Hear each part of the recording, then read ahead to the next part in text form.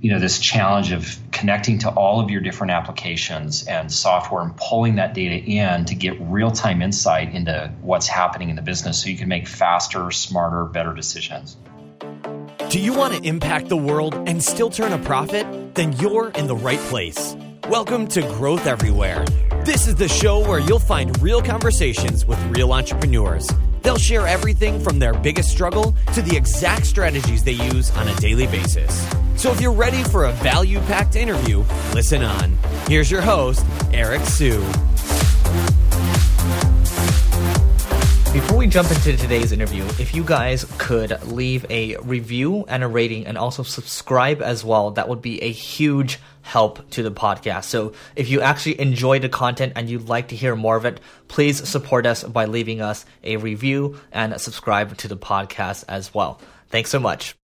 Okay, everyone. Today we have Rob Nelson, who is the CEO of Grow, which is an awesome tool that gives you business intelligence. And I'm going to let him elaborate on what that means in a second. Rob, how's it going? It's going great. Thanks, Eric. Yeah, thanks for being here. So why don't you tell us a little bit, I guess, what's your story first and foremost? Yeah, so first off, Grow.com, we do simple business intelligence software built for what we call SMBs, or small to medium-sized businesses. That typically is between, companies between 1 and 50 million in revenue. The story behind Grow is that I had a company prior to this, a software company. We were bootstrapping, a small team of 35 people, and was probably in a position that I think a lot of entrepreneurs find ourselves in, where I just kind of stumbled in this business and really didn't feel like it was the first company. Didn't feel like I knew what I was doing, and just kind of kept my head down and was working as hard as I could, and brought in a management consultant. And the first thing that she did was help us identify our KPIs, or our metrics that really drove the business and moved the needles. So we started identifying that, and through that process, really transformed the business to becoming really data driven. And that's when this magical thing happened inside the company, right? We saw all this growth happen. Accountability in the company just increased naturally. I didn't have to be the bad guy. We just, execution became we executed really well, and we just had more fun as a company. And so I feel like, stepping back, that as the CEO, that was the greatest transformation I did in the company, and had the greatest impact. So anyway, in that process, I just got really frustrated because we were doing everything in spreadsheets like most of the world. And I called several different software providers and said, hey, help solve our problem.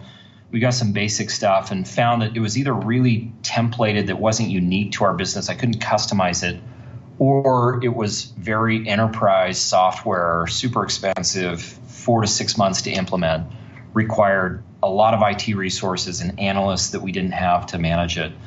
And so I never solved that problem. And anyway, a bigger company came in and made a few offers to us, and ended up selling and exiting that business, and then went to work on this. I really wanted to solve a problem that I personally dealt with and faced growing a business, which is this challenge of connecting to all of your different applications and software and pulling that data in to get real-time insight into what's happening in the business so you can make faster, smarter, better decisions. So you said when you were basically the best thing you did for that company was to get everyone aligned, right? So can you walk us through what you did at the company exactly? Was it just setting up a bunch of TVs all over the place? And, what did you do exactly? How did you get people aligned to specific metrics? Yeah. I wanted to get to the TV concept. And first off, I think looking back, it's funny, when you're no longer in the business, you have kind of a different perspective, and you look back and you're like, hey, there's really only a handful of things that I did that were big, significant, rock moving events that changed the trajectory of the company. And this was it. So, we went through a process and had leadership team involved, and everybody had okay, what are the KPIs that really move and determine the success of that department? And everybody came up with maybe 10 or 12 different metrics that they owned in each department.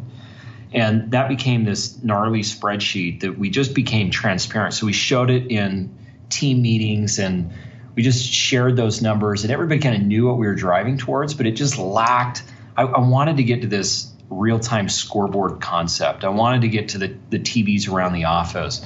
Wanted to, have it transparent so that when somebody made it, and did something at their desk, they could look over and it would update. And just never found that solution on the market.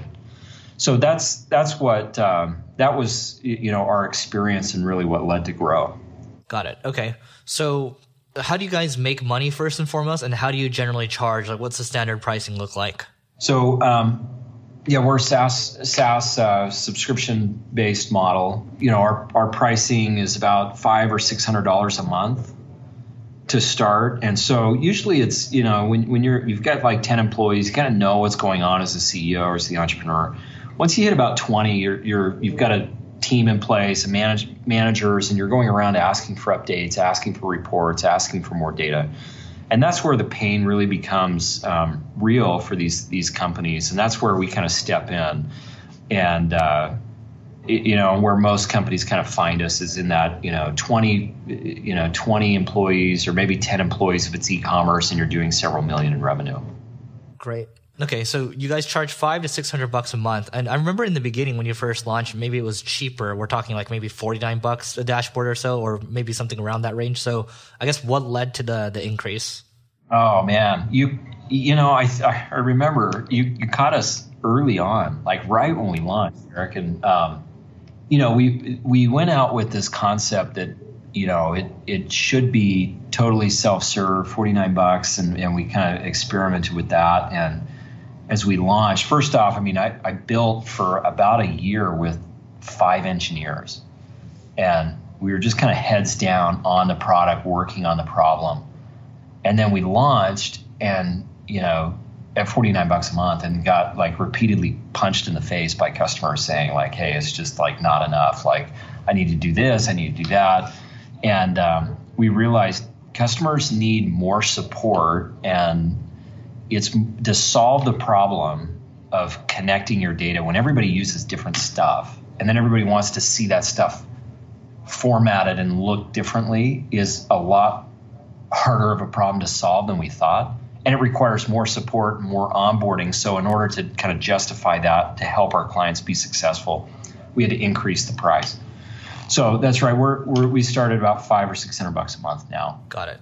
And then it goes up, and we have this unlimited user model that kind of plays into the brand and our mission of what we're trying to accomplish is helping these companies become data-driven and democratize that data within the company. And so the thought of like a single user license running Grow in his back cubicle, just I hate that idea. And we want, we're like, hey, we don't care if you're finance, sales, marketing, ops, whatever, connect to the apps that you use, pull the data back, build the insights, and share them with the team. So we've got this unlimited user model. And so pricing scales up based on the number of reports that they're tracking. Got it. And how long did it take you to realize that you needed to change the pricing? I guess how long from the time you saw the problems, I guess, when you first launched, and then when you actually changed the pricing, how long was that? It was about a year. Got it. So yeah, it was like this gnarly product market fit phase that is brutal. And, it's just a brutal phase. So like you go through this period of like, hey, I'm building, and, I was self-funding this in this building phase of me and 5 engineers. And then, towards the end where we were getting ready to launch, it was like, holy cow, this is going to take way more capital than I've got the stomach for and what I'm able to do. So that's at about that point is when we went out and raised some venture capital funding for it, and then had a year of kind of product market fit phase, wandering in the wilderness and running into walls and trying to figure our way out, And so you raised pre-revenue, right? We raised pre-revenue, yeah. Yeah, we raised pre-revenue, pre-product before we launched, and we raised $1.5 million at that time. I love it. The interesting thing, I think, when it comes to, I think pricing is such an important topic that it's not a particularly sexy one. This is a marketing podcast. I just think it's so important because you just mentioned the number 49, and For me, with our SaaS product, it's just like, okay, there's all these products out there with $49, $99 a month. Should we just cater to that market? So we started doing some customer development and found that people were willing to pay at least $300 a month. And that's kind of the minimum, right? And then we have contracts out for, a couple grand, or so. So it's just like, when you actually think about it, and you think about the people that you're serving, it actually makes sense to charge more, right? And I guess my question is, when you came up with the $49 a month pricing, where did you pull that number from?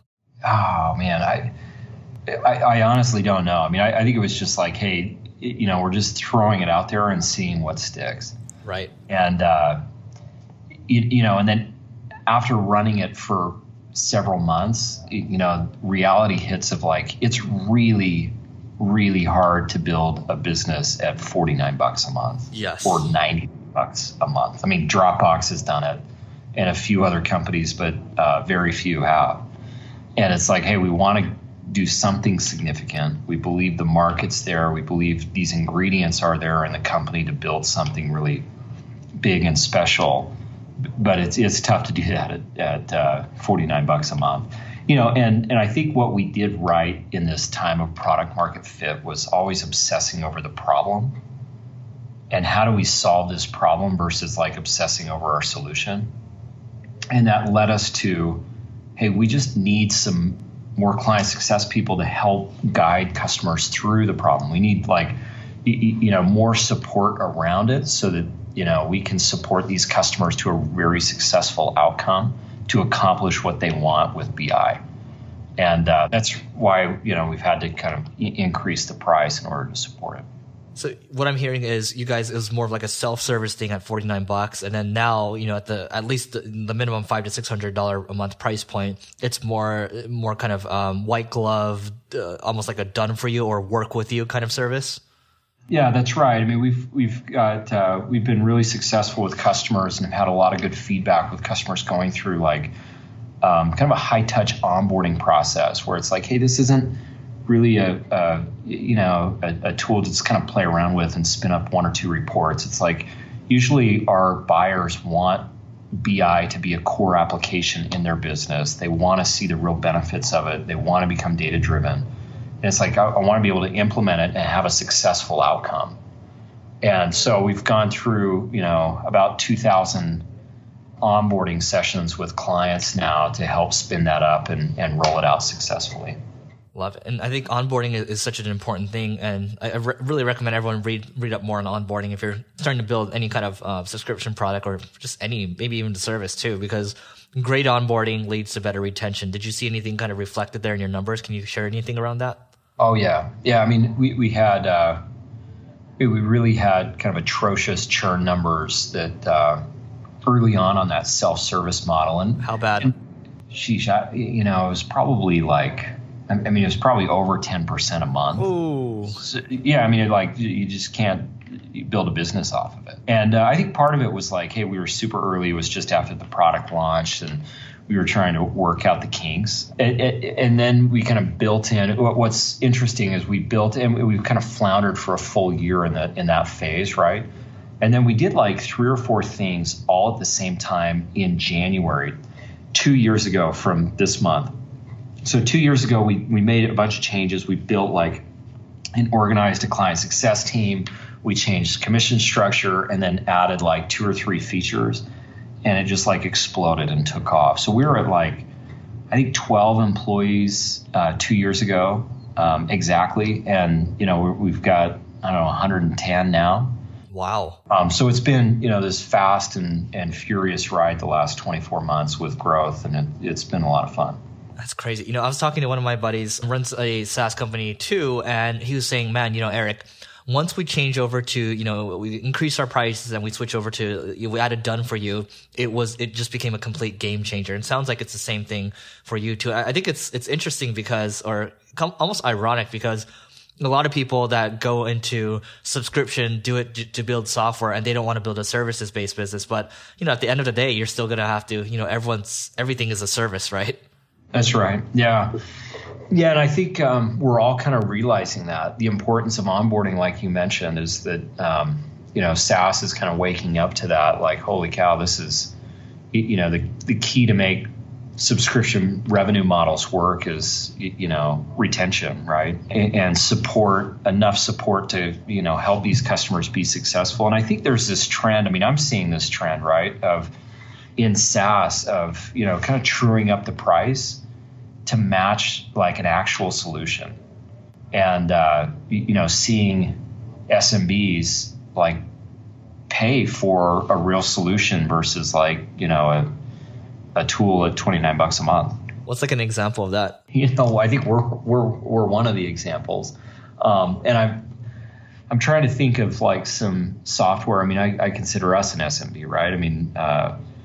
I'm trying to think of some examples of software that we purchase. Like, I'll give you an example. Like, I forgot the name of the software, but it's basically like Survey. It's kind of like SurveyMonkey that just integrates with Salesforce. It's like just works better for our use case, and that's $600 a month. Wow! To collect NPS data and some customers' feedback scores, but it does a great job in our workflows and piping it back into our CRM and around the automation. Is it Ask Nicely? Yeah. No, not Ask Nicely. One of their competitors. Yeah, it's something like that. But it pipes back. It's like, hey, we could probably accomplish the same thing with SurveyMonkey. It just would be a really painful solution. We wouldn't get the outcome and the results that we were looking for with something else. Right. Now, and that's not to say SurveyMonkey's not a great tool in certain circumstances. I'm a big fan of them. Cool. So you talked about, I'm curious, you talked about adjusting the commissions, and that's certainly correlated to how you guys, grew by so much in the last 24 months. So I'm curious, what were kind of the commissions for your salespeople or customer success in the beginning? And when you adjusted it, what did the commissions change to? Yeah, I think the commission amounts didn't change a whole lot. Maybe they increased a little bit, but the way that we were doing before, and I think this is like a classic like newbie mistake that I made, which was, hey, you build a book of business, we'll pay that out over time as the customer pays. So you get, X% of revenue when we bill the customer every month. Instead of upfront. So now it's like we're doing what I think is more common of taking the total, annual contract value and paying that up front. And so they get the full benefit. Got it. Cool. Makes sense. It requires more cash. So when we did that, we had to go raise, another round. Got it. Okay, great. So we're working towards wrapping up here. What's one new tool besides Grow that you've added in the last year that's added a lot of value to your life, like Evernote, for example? Love Evernote. Big fan. This sounds kind of generic, but Salesforce. So in the last year? About a year ago. Yeah. We converted over to Salesforce, and everything pipes in there, and it just, the data is, I can ask any question like segment NPS by industry, by company size, by MRR. Whatever it is, we've got access to the data. It's just a beautiful thing. It's interesting because a lot of people, they start out not using Salesforce because it's too, it has too many bells and whistles, right? So I'm guessing like when people are ready to transition into Salesforce, did you hire like a Salesforce agency or a consultant to help you pipe it all together? I've done that before in the past, and I didn't do it this round because we've had several internal people that came from the sales ops world that were Salesforce programmers, and so we had the internal resources to do it. But that's right. Like when I first started Grow, I was like, hey, let's get Salesforce going. And then we go through product market fit, and we're fighting for our life. It's like, all right, scrap Salesforce. Let's do something free and cheap that everybody loves. And then you get some traction and you want to scale. It's like, all right, now we got to go back to Salesforce. Makes sense. Question. This is a side question, actually. This is a bonus one. So you talked about sales ops people. Where did you go to find your sales ops people? Because those are pretty hard to find. Yeah. It started with our very first client success guy, Ryan Voorhees, and he's built our team, and he's been key to our success and growth. And he came from that world, and he was our very first client success. And so in a technical product like BI, or if you have a technical product, I think they make phenomenal client success people and leaders. I mean, they're system oriented or system thinkers. And then he's built the team around that. And so he's recruited from guys that he's known or people that he's known from other jobs. Got it. Love it. Okay. Well, Rob, what's one must-read book you'd recommend to everyone? Oh, boy. I think, this is hard. I recommend like different books at different stages of an entrepreneur's journey. But, I think The Hard Thing About Hard Things is really good as an overall general book, for entrepreneurs.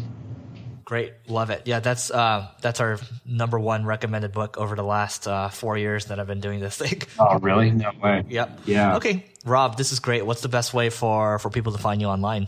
Grow.com. Yeah, grow.com, and hit us up there, and that's the easiest way to reach us. Great. Rob, thanks so much for doing this. You bet. Thanks, Eric.